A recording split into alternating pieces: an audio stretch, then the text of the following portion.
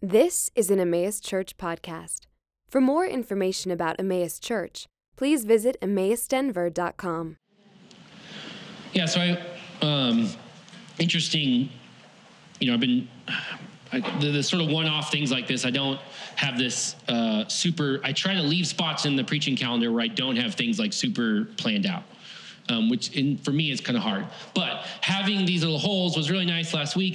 We didn't know we were going to get a foster kid in God's timing. We got a foster kid and someone came and helped and preached on Sunday. That just literally the Lord just worked that out. That was amazing. I was thankful for that. And over the last year and a half or so, I've been doing some just kind of reading in Proverbs. And as I was thinking about what to talk about this Sunday, and just the general chaos of my life, throwing a toddler into it when there wasn't a toddler in it 3 weeks ago. It just felt like it was really encouraging me. It was really helping me. It was really giving me a recourse maybe to go in sort of the craziness of things. And I was praying, I was hoping that this morning I would give you guys a chance to hear and benefit from some of the things that I've been learning from in Proverbs just through my own struggles. And I was reading a commentary a few weeks ago, and the commentator said something like, Jesus is a genius. Jesus is a genius. And he quoted Jesus in the Gospels where Solomon wrote most of the Proverbs. Solomon asked God for wisdom, and God said, Solomon will be the wisest person to exist ever on the planet. Ever on the planet. And he wrote the Proverbs, and you probably have seen more Proverbs in places that you don't even realize, because the genius of Solomon is what gives us some of the pithy little statements that we share with each other from the book of Proverbs. But when Jesus shows up, he says something greater than Solomon is here. Something greater than Solomon is here. And I liked the connection there that the author made. He said, Jesus is a genius. He's smarter than you. He's smarter than the smartest guy you know. He's not, we talk about him being gentle, reading a book called Gentle and Lowly with some other pastors. That's circulated here. We talk about him being our Savior, being patient with us, which he is. He's wonderful. We talk about him being humble. He humbles himself. He to the point of death on a cross. He is a humble Savior. But I don't hear the phrase very often, he's so smart. Jesus is a genius. Jesus is the smartest person around. And we don't think about that very much. And so we're going to be in Proverbs mostly this morning. So if you have a Bible, I'll just encourage you to open it to the book of Proverbs. We're going to hit a couple of other passages here and there, and we'll have those on the screen. But for the most part, we'll sort of be in Proverbs. So it's interesting because Proverbs is royalty, Solomon, the king. Proverbs is royalty, writing wisdom and sharing wisdom to the next in line. And if you look at verse 1, he says, my son, do not forget my teaching. He's the king. He's the king talking to the next in line. And he says, my son, do not forget my teaching. And if you look back in chapter 2, he says the same thing. My son, if you receive my words. And even in chapter 1, verse 8 here, my son, your father's instructions. So here is King Solomon pleading with his son to listen. Here's royalty speaking to the next in line and saying, I need you to consider the wisdom that God has given me. My son, heed my instructions. My son, listen to my instruction. And what's fascinating about that is we jump ahead into the New Testament.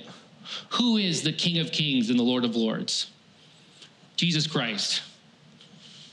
Who is the one who is teaching wisdom? Who is the one who is greater than Solomon? It's Jesus himself. It's Jesus himself. And what Paul does, and we're going to look at Romans real quick. I think it's Romans 8, and then we should have that on the screen. Paul picks up on this idea that Jesus is royalty, and he talks about this idea of sons. And starting in verse 12, and I'll just read this section and make a couple of comments, because this is important. As we look at Proverbs and it says, my son, heed my instruction. My son, his royalty speaks to the next in line and says, this is wisdom that you need for life. Listen to what Paul has to say in Romans. He says, so then, brothers, we are debtors not to the flesh to live according to the flesh. For if you live according to the flesh, you will die. There's parallels there with foolishness, but he goes on to sort of contrast that with the Spirit, this new life that we have in Christ. He says, but if by the Spirit you put to death the deeds of the body, you will live. For all who are led by the Spirit of God are sons of God. Amen. All who are led by the Spirit of God are sons of God. And it's interesting that idea of sonship has like a handful of different connotations in the Old Testament and in the New Testament, this idea of sonship.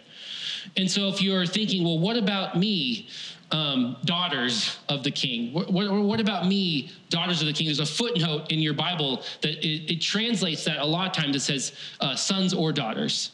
So there's like a little footnote to try to tell you, because the main emphasis, if you were living in ancient times, and you were bequeathing everything that you've accomplished as a king, you were the heir of all that you have done. The heir of all that you've done is almost always the firstborn son.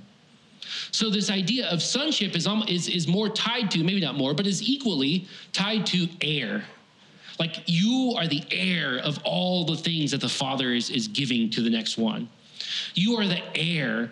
You are the one where he says, my son, when the royal line, when Jesus, our King, is sharing with us and saying, my son, heed my words. It's just like Solomon. It's just like Solomon looking down at his kid and saying, listen to me. I have all this wisdom and I want to impart it to you. I want you to know it. Because I've poured out my Spirit and you're an heir, because you're the next in line, because you're that valuable, I want you to heed my wisdom. And he goes on to say, and ties these together in this passage. He says, for you did not receive the spirit of slavery to fall back into fear, but you received the spirit of adoption as sons, by whom we cry, Abba, Father. And the Spirit himself bears witness with our spirit that we are children of God. And here it is, if children, heirs of God and fellow heirs with Christ. If you have the Spirit, if your eyes are open to see the beauty and the glory and the wonder of Jesus Christ, you are an heir to the throne. Amen. You're an heir to the throne. Jesus says in the book of Revelation, for those who persevere, they will sit on my throne as I have sat on the throne. Like there is a sense in which, because you're united to Jesus, everything that he earned, everything that he did right to earn his place in the King of Kings and the Lord of Lords, because you have that now, you've earned it. That's crazy. You're the heir. And now as Jesus is sitting and ruling and reigning on his throne, we go back to Proverbs, and Jesus is speaking to you as royalty, and he's saying, my son, do not forget my teaching. I want you to know. I want you to have wisdom. He goes on to say, but let your heart keep my commandments. Why? Because there's length of days and years of life and peace they will add to you. Peace. Peace they will add to you. I think we all could use a little bit of that. And he's saying, listen, my heir, the one who is going to sit on the throne as I sit on the throne, I want to share with you my commandments. I want you to hear and respond to what I'm saying so that you would have peace. So that you would have peace. So how do we gain wisdom from Jesus? If Jesus is such a genius, if he is so intelligent, if he's so smart and we're heirs, how do we get that wisdom from him? How do we benefit from the genius of Jesus? And the first 9 chapters of Proverbs are almost like trying to convince you that wisdom is a good thing that comes from the Lord. So it's like 9 chapters of just sort of like laying out the dangers of folly and the benefits of wisdom. So it's like, let me first convince you of all of these wonderful things that wisdom is about, so that you could embrace it and learn from and grow from the genius of Jesus, so that you could have length of days, so that you could have a measure of peace, because Jesus is looking at you and just saying, hey, my son, my daughter, I'm smarter than you, and I'm sharing with you. I'm trying to get you to learn so that you would have peace. So there's 4 things we're going to kind of touch on, and I imagine the first 2 will probably be longer, and we'll hit the second 2 a little bit faster, because it's an important. The first one's really important. This idea of bind and write. So if you're in Proverbs, look at verse 3. He's encouraging us here to listen, to gain wisdom. And he says, let not steadfast love and faithfulness forsake you. Bind them around your neck. Write them on the tablet of your heart, so you will find favor and good success in the sight of God and man. Yes, Lord. Let not steadfast love and faithfulness forsake you. He says, bind and write. Bind and write. He's using words that are sort of active, that are trying to like communicate the steadfast love and faithfulness. He's saying, go out of your way to make those 2 things deep, deep down inside of you, all the way down to your heart. Bind it around your neck. Like whatever you need to do so that this is always in front of your mind, in the center of what you're doing. Steadfast love and faithfulness. Bind and write those things. And I think you have to start there. You have to start there. And you might say, well, how do I start with steadfast love and with faithfulness? That word steadfast love is all over the Old Testament. We've referenced it before. It comes from the Hebrew word hesed. It's like God's covenant commitment to you. Like he's committed to you. Amen. In Lamentations is like the most depressing book in the entire Bible. It's just discouraging to read. But right in the middle, what we see on every Instagram post is the steadfast love of the Lord never ceases. His mercies are new every day. Like that's like that's super quoted. But the idea is that regardless of how depressing things are, regardless of how crazy things are, regardless of what's going on around us, the King, Jesus right here, is saying, trust me, I'm committed to you. You have to believe that at the deepest level. Amen. You have to believe that you're an heir to the throne because of Jesus' commitment to you, because of what he's done. You have to believe that no matter what foolishness you've got yourself into, it hasn't changed God's steadfast love for you. Amen. You have to believe that at whatever decision you're looking for, whatever thing that's taking away your peace, whatever is just making life more complicated, if you don't believe at the beginning of that God is utterly committed to you, it's going to be hard after that. Like, it has to start there. It has to start there. Thinking about how that has like given me a measure of peace. If I'm learning from the genius of Jesus, and he's just saying, look, first of all, believe that I'm committed to you. Believe in the steadfast love of the Lord. There's a lot of times where you're making a decision and you want some wisdom, you want some answers, and you're going back and forth, and it seems like there is no right answer. That just like paralyzes me. That's difficult for me. Where it's like, I told Bridget yesterday, I had some time, and I was like, I don't know what to do exactly with the next hour and a half, so I want to do something fun because I give up because I don't know the right answer. just like I just want to know what is the right thing to do, and then I will move forward with that, whatever that is. And life is complicated. Sometimes there are no wrong answers. Sometimes there's no right answers. And it's easy to get caught up in spinning about that and have your peace just taken away.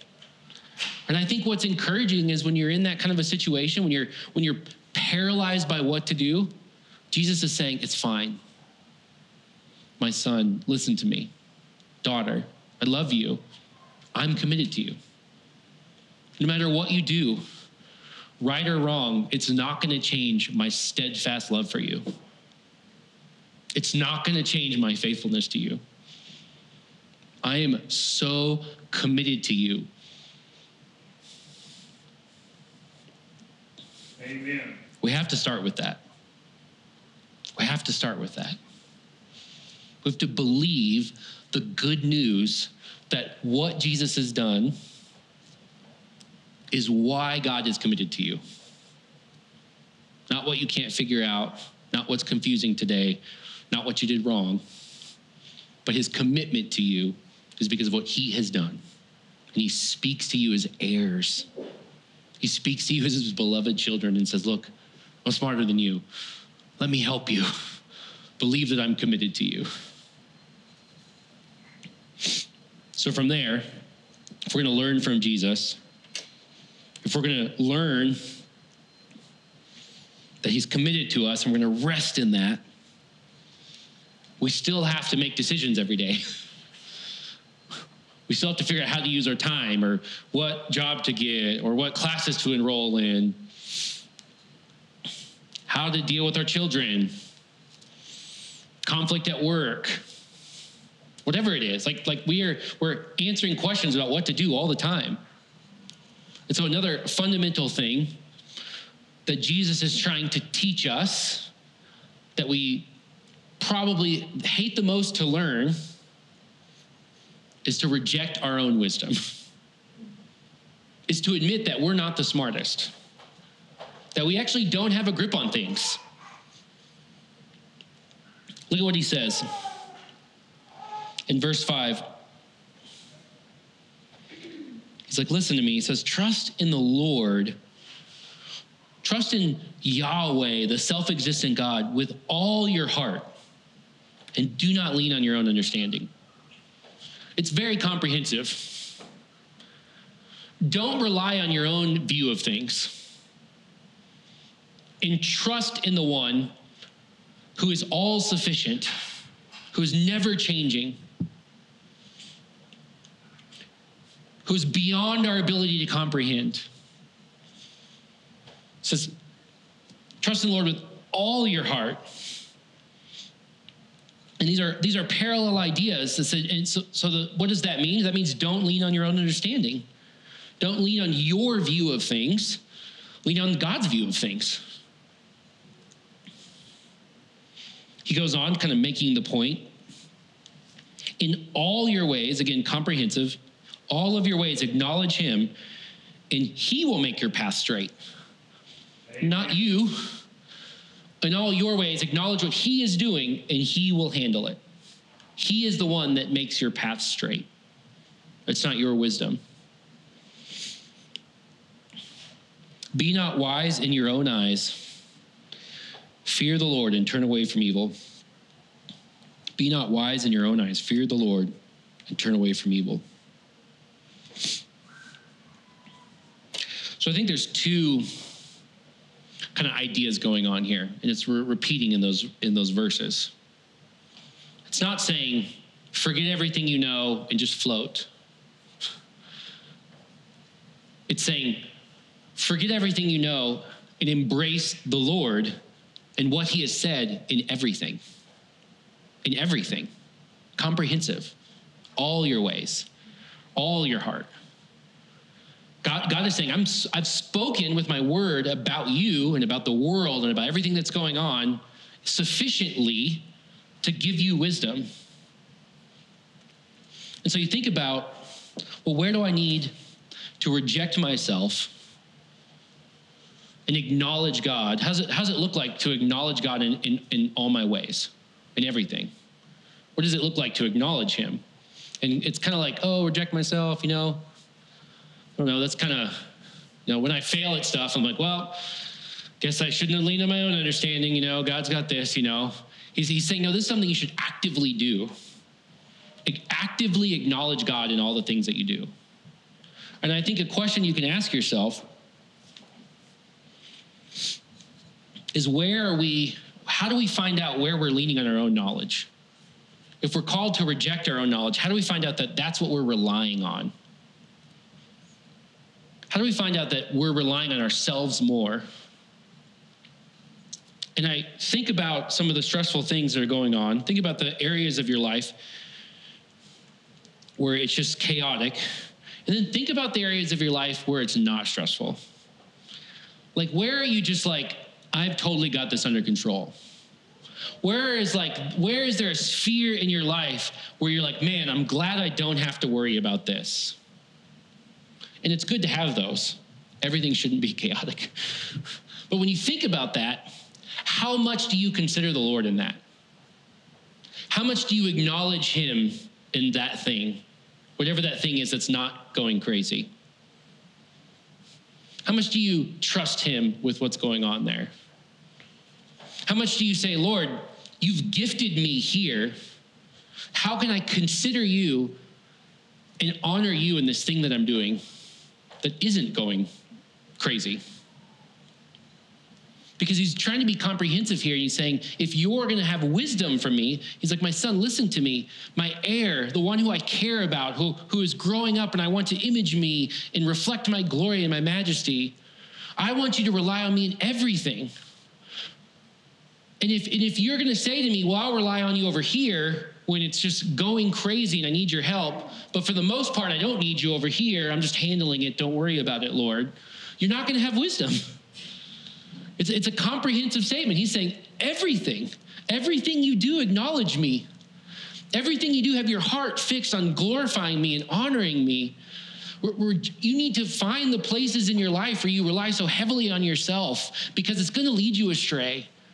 It's going to catch up with you. It's going to affect other parts of your life. He's like, I want everything. I want you to reject yourself in everything so that you can then acknowledge me in everything that you do. I think that encourages us to say, there are parts of our lives where if we say, how do I acknowledge God here? It's okay to say, I don't know. I don't know what that looks like. I don't know how to think through what it means to honor and acknowledge the Lord when I'm doing spreadsheets on Thursday afternoon. That's okay. We're asking for wisdom. And we have a community where we can have conversations about these things and say, this is what it looks like to work heartily, as Scripture would say, as unto the Lord and not unto men. Maybe there's a focus there. Maybe it's just worship and praise and considering him when we enjoy the things that we enjoy out in the mountains. How do we reject ourselves and acknowledge him in everything so that we could also gain wisdom? So we could also gain wisdom. It's a little difficult to hear what God is saying when he speaks to us, saying, hey, I know better, I'm smarter, believe me. And we're like, but Lord, there's some things over here. And Paul brings up this passage in Corinthians, and I thought it was helpful because it isn't this idea. We'll have that on the screen in 1 Corinthians chapter 3. It isn't this idea that we are just trying to demoralize ourselves. Like, he's not, if I'm talking to my child and I'm like, jumping off the countertop when I'm not around is like not a safe thing, He's looking at me like, you're no fun. How come I can't do anything, I'm like, no, I love you, and I'm not always there to catch you, and gravity exists, and I'm just trying to help you not bust your head open. I want you to have wisdom so that you have length of days and peace. Because when you just fly off and with no regards for the consequences, I feel for you and I love you and I care for you. And that's what it feels like. God is sort of like beating us down by saying, reject yourself. And he's like, no, I know better. I just know better. I know your heart. I know that sin is deceitful. I know that you trick yourself into thinking that you're sufficient. And I love you and I care for you. And I want you to proactively go after those places where you don't acknowledge me so that you could be wise, so that you could have my wisdom. I'm trying to share that with you. And that's Paul kind of picks up on that idea in 1 Corinthians 3, and starting in verse 18, he says, hey, let no one deceive himself. Like, believe it or not, we can trick ourselves. If anyone among you thinks that he is wise in this age, if you're good at stuff, in the world we live in, let him become a fool that he may become wise. Let him become a fool that he may become wise. Why? Verse 19, because the wisdom of this world is folly with God. For it's written, he catches the wise in their craftiness. And again, the Lord knows the thoughts of the wise, that they're futile, that they're useless. So let no one boast in men, for all things are yours. Let no one boast in men. He's saying, look, I want you to have wisdom. I want you to have peace and length of days. I want you to benefit from the genius of Jesus. And you deceive yourself into thinking that you have a grip on everything else that's going on in the world. You deceive yourself into thinking that, well, I'm good over here. I don't need the Lord. And he's like, that will catch up to you. You deceive yourself into thinking, if I just jump off this countertop, it'll be great. And maybe it is because I caught you a few times, but sometime you're going to hit the floor. And he says, so therefore do not boast in me. So do not boast in the things that this world has to offer as wise, because I know better and I'm trying to teach you what is true wisdom. If we go back to Proverbs, it makes sense then that if we're trying to learn from the genius of Jesus, we have to first believe he's committed to us. You have to believe that. So we're going to go all over the place. You have to believe that he's committed to you. You then have to reject your own wisdom. You have to recognize that you can be deceived and that you should acknowledge God in everything that you're doing. And that he's actually given us sufficient wisdom here. And part of that is rejecting ourselves. And what happens then when we have a measure of success, which it says even in verse 7, it says in verse 8, rejecting yourself and acknowledging God, it will be healing to your flesh and refreshment to your bones. It'll just feel good at the deepest level when you recognize that you are actually foolish and God's wisdom is smarter than you. It'll feel good. It'll be refreshing. Saying, so then the next thing then is to give credit where it's due.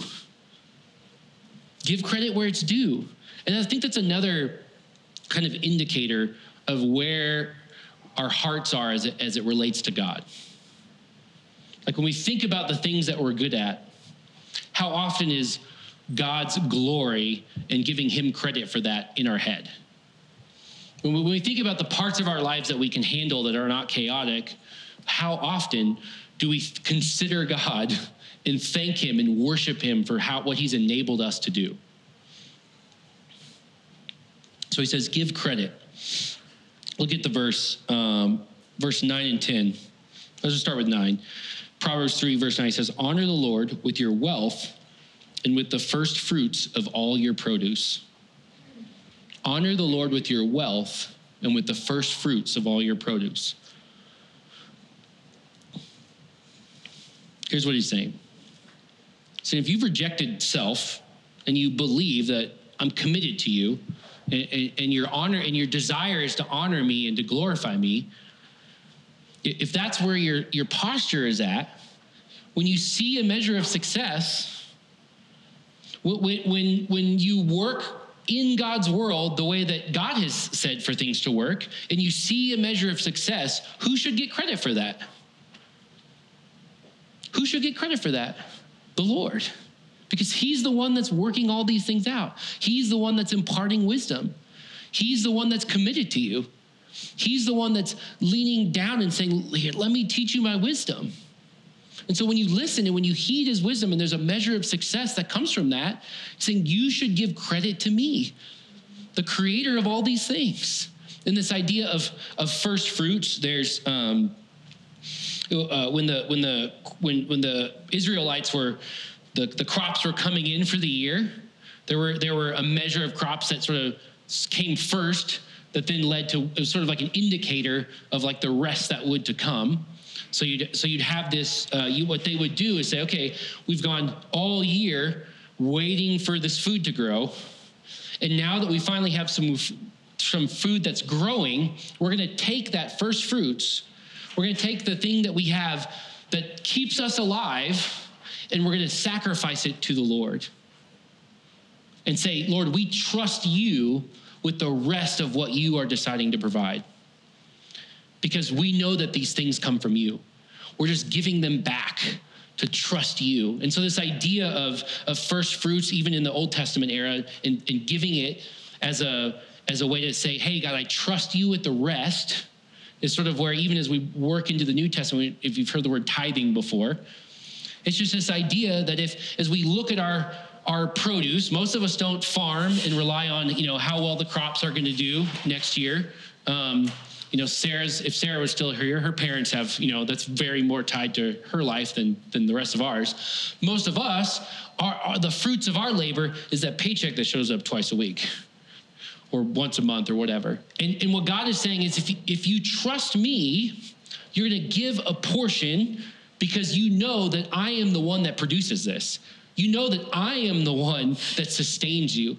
You know that I am the one that is committed to you. So you're basically just giving some of the money to the Lord, which is where tithing comes from, and saying, Lord, I'm trusting you with the rest, because you're the one that sustains me. And, I think it's easy to get hung up on the like financial aspect of this, but this principle applies everywhere. Like, where do you have success? Where do you have, where has God given you time because of things that he's done? And how can you give that to serve him? Where has God given you skills and talents? And you can say, Lord, you've given me this, not me. I haven't done this on my own. This is a gift from you. How can I take this and use this for the benefit of others? How can I take what you have done in and through me and share it with other people so that you can get credit for it? So Jesus is telling us, it's interesting, in verse 10 he says, then your barns will be filled with plenty, and your vats will be bursting with wine. It sounds like a good picture. Vats full of wine, barns overflowing. I have no concept of a barn, but I get the picture that's being painted. And I think when you read commentators on this, they're like, whoa. Is this like prosperity gospel? Are we saying, well, if you do all the right things, God is going to make you rich? And I think there is a sense in which you have to accept this. If we are less foolish and more wise, I'm going to go out on a limb and say things will work out better in your life. I hope that's not very controversial. But if Jesus is speaking to us and saying, hey, you actually don't know. I know better, and I'm trying to help you along. I'm trying to give you some wisdom. I'm trying to encourage you to give me credit for what I do in your life.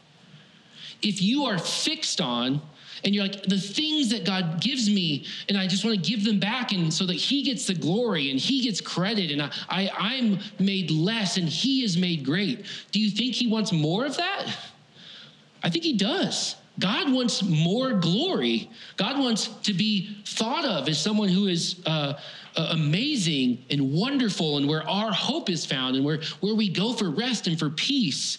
And so we live in a broken world. We could go, this is Proverbs. This is like a whole bunch of little pithy statements on the way things should work. But we live in a broken world. So there's also the book of Ecclesiastes, where you can do the things and it still kind of falls apart. And we know that we start with this idea that God is committed to us. He is committed to us. So regardless of what falls apart, he's working through those things and shaping us into the image of his beloved Son. But let's not be afraid of saying that if we give God more glory, if we listen to the genius of our Lord and Savior Jesus sitting on the throne and we reject our own wisdom, there will actually be fruit that comes from that. There will actually be produce in things that come from acknowledging God in all of our ways. He will produce typically a measure of success in our wisdom as opposed to being foolish. Being less foolish leads to, as he starts out with, lengths of days in years of life. It's the reason why the average lifespan for dudes is a little bit lower than girls, because they're usually a little wiser and we die sooner. So statistics bear this out for us. All right, so the final thing is he tries to teach us, as he tries to give us wisdom. I said the other one was the hardest one. Maybe this is the hardest one. Verse 11 and 12, he says, "My son, do not despise the Lord's discipline or be weary of his reproof." Now, I wrote the definition of reproof on a slide, but I think hey, there we go, reproof. Criticism for a fault.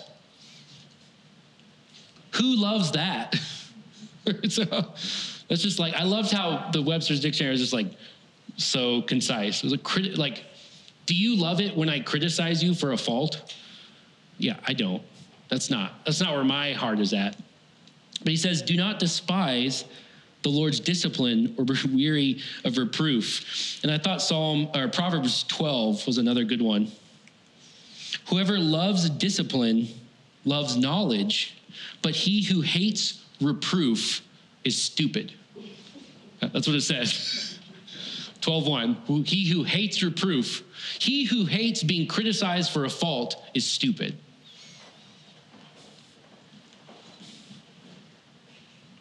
Another one is 15:32. Whoever ignores instruction despises himself, but he who listens to reproof gains intelligence. That one's a little easier to swallow. He who listens to reproof gains intelligence. It makes sense. If we're criticized and we learn from that, we'll gain knowledge. There'll be a benefit there. But how many of us have caveats to how we're corrected? Right? Like, yeah, Aaron, I'm fine with people correcting me, but they need to make sure they remind me that they don't know all the things. They need to ask me if they understand exactly the situation I was in. And they better be super smiley about it. And they can't say it off the cuff when I'm tired. I just can't. I need to be in the right mental headspace to hear it. Like, that's not loving reproof. That's like, I'm fine with reproof in the best of circumstances from my best of friends in no other scenario. I'm like okay with reproof. And he's saying you need to love reproof. You need to, if you want wisdom, if you want Jesus to teach you, you need to be okay with people criticizing you when you fail. And that's hard. But Jesus is using people in your life. He's using people in your life to help you. And sometimes their criticism is wrong. We get criticized for things that are wrong. That's an opportunity for us to display the glory and image of Jesus and have a measure of humility and still love and care for the other person. How many times did Jesus get criticized while he was on this earth? How many of those times was he actually wrong? Right, 0. So if we want to reflect the image of God, if we want to give God credit and give God glory for our worth, for our value, because he's the one who's ultimately committed to us, when we're criticized, we need to be okay with that. You love it. So I have an opportunity to display the glory and majesty of Christ to this person. And if they're way off base, my prayer is that my grace to them, my kindness to them, my care for them will actually draw them to the one I keep pointing to, who I'm trying to give credit to, which is God himself. Because at the end of the day, whatever criticism you have for me, there's worse. There's worse. I'm probably worse than the worst things you have imagined about me. There are parts of my heart deep down that despise giving credit to God. There's parts of my life where I don't want to acknowledge the Lord in everything that I do. That's work. I reject him on so many different fronts, and yet he reminds me that he's committed to me. So when someone comes to me with a measure of criticism, I want to say, Lord, help me love criticism so that I can embrace you, so that I could love you more, so that I could reflect your image more to those around me. And if they're right about that, thank you, Lord, that you can teach me and give me more wisdom through that. Thank you, Lord, that someone else saw something I wasn't seeing. And so now I have insight into my own foolishness and can change course. I can turn from evil and I can reflect your glory and I can honor you more. I have an opportunity to gain wisdom. It doesn't matter how they brought it to me. It doesn't matter how smooth it was or wasn't. So Proverbs is trying to encourage us to recognize through that repetitive, my son, my son, my son. He's talking about the heirs to the throne. He's talking about all of you who are connected to Christ, who are in Christ. Proverbs is trying to encourage us to say, hey, I know better. I'm smarter than you. I'm the King of Kings and Lord of Lords. I am risen from the dead and seated on the throne. And here I am through the book of Proverbs, sharing my wisdom with you. And the more wisdom I share with you, the length of days you'll have, the peace you'll have, and the more scenarios. And he's saying, you know what it starts with? It starts with remembering that I'm committed to you. You have to remember that. You have to write that on the deepest recesses of your heart. I just encourage you, if you're thinking about that in prayer, and you say, Lord, the fact that you are committed to me is a fact I know, but does not encourage me. If it's a fact you know and it does not encourage you, it doesn't stir your affections, plead with him to make that real. Pray and say, Father, help your love for me and your commitment for me to stir my heart so that I believe you, so that I know that when I stumble and fall, so I know that when I'm foolish, you are committed to me. Ask him for that. He wants to reprove you because he loves you. And just say, help me have a sense of that, Lord. Help that in this situation that I'm in that's like very confusing. Help me rest and not give up praying about it until it makes sense to you and you have a measure of peace and say, Lord, it doesn't matter which way I go. It doesn't matter what decision I make because I know that you're committed. I know that you're committed and you're going to work in my life either way. And I think when we begin to see the glory and the beauty and the majesty of the gospel, the fact that Jesus is committed to us, it becomes easier then to reject ourselves. It becomes easier to put away those things. And as we see God work, as our vats become overfull with wine, if God actually works in our lives because we've rejected our own wisdom and we have his wisdom, we give him more credit for it. We give him more credit for it and we're more thankful that he's so committed to us. And it humbles us and makes us more okay with reproof, makes us more okay with criticism. I would encourage you guys, there's like 31 chapters in Proverbs. It's an easy book to just read a chapter that's associated with the day. It's typically 31 days in a month. I probably do that half the time. So in, a few months, I'll actually read all the chapters because it's never spot on. But Jesus is sharing wisdom with us in the book of Proverbs. Jesus is saying, I'm very smart and I want you to learn from me. It's a super practical book. So how can you learn from him? How can you reject yourself and learn from him? Proverbs is an amazing book to do that.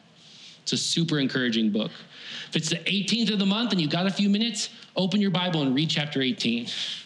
It's not going to work out every morning, but it's going to be a great way to learn from the genius of Jesus. It's going to be a great way to be able to reject yourself and to see him as most glorious, most committed, and smarter than the rest of us. Let's pray. Heavenly Father, I thank you that you are so smart. I thank you that you have created all things. You know all things. You are present with all things. Lord, you are everywhere and yet contained by nothing. And at the same time, you share with us your wisdom. You share with us the genius of who you are, Lord. And you're coming alongside of us in the book of Proverbs, and you're saying, I want to teach you my ways so that you can have a length of days and peace. Lord, help us acknowledge you in everything. Help us reject ourselves. Help us believe deep down that you are so committed to your children, the heirs of your throne, Lord. Help us believe that so that we can love you more and gain a heart of wisdom. In your name I pray, amen.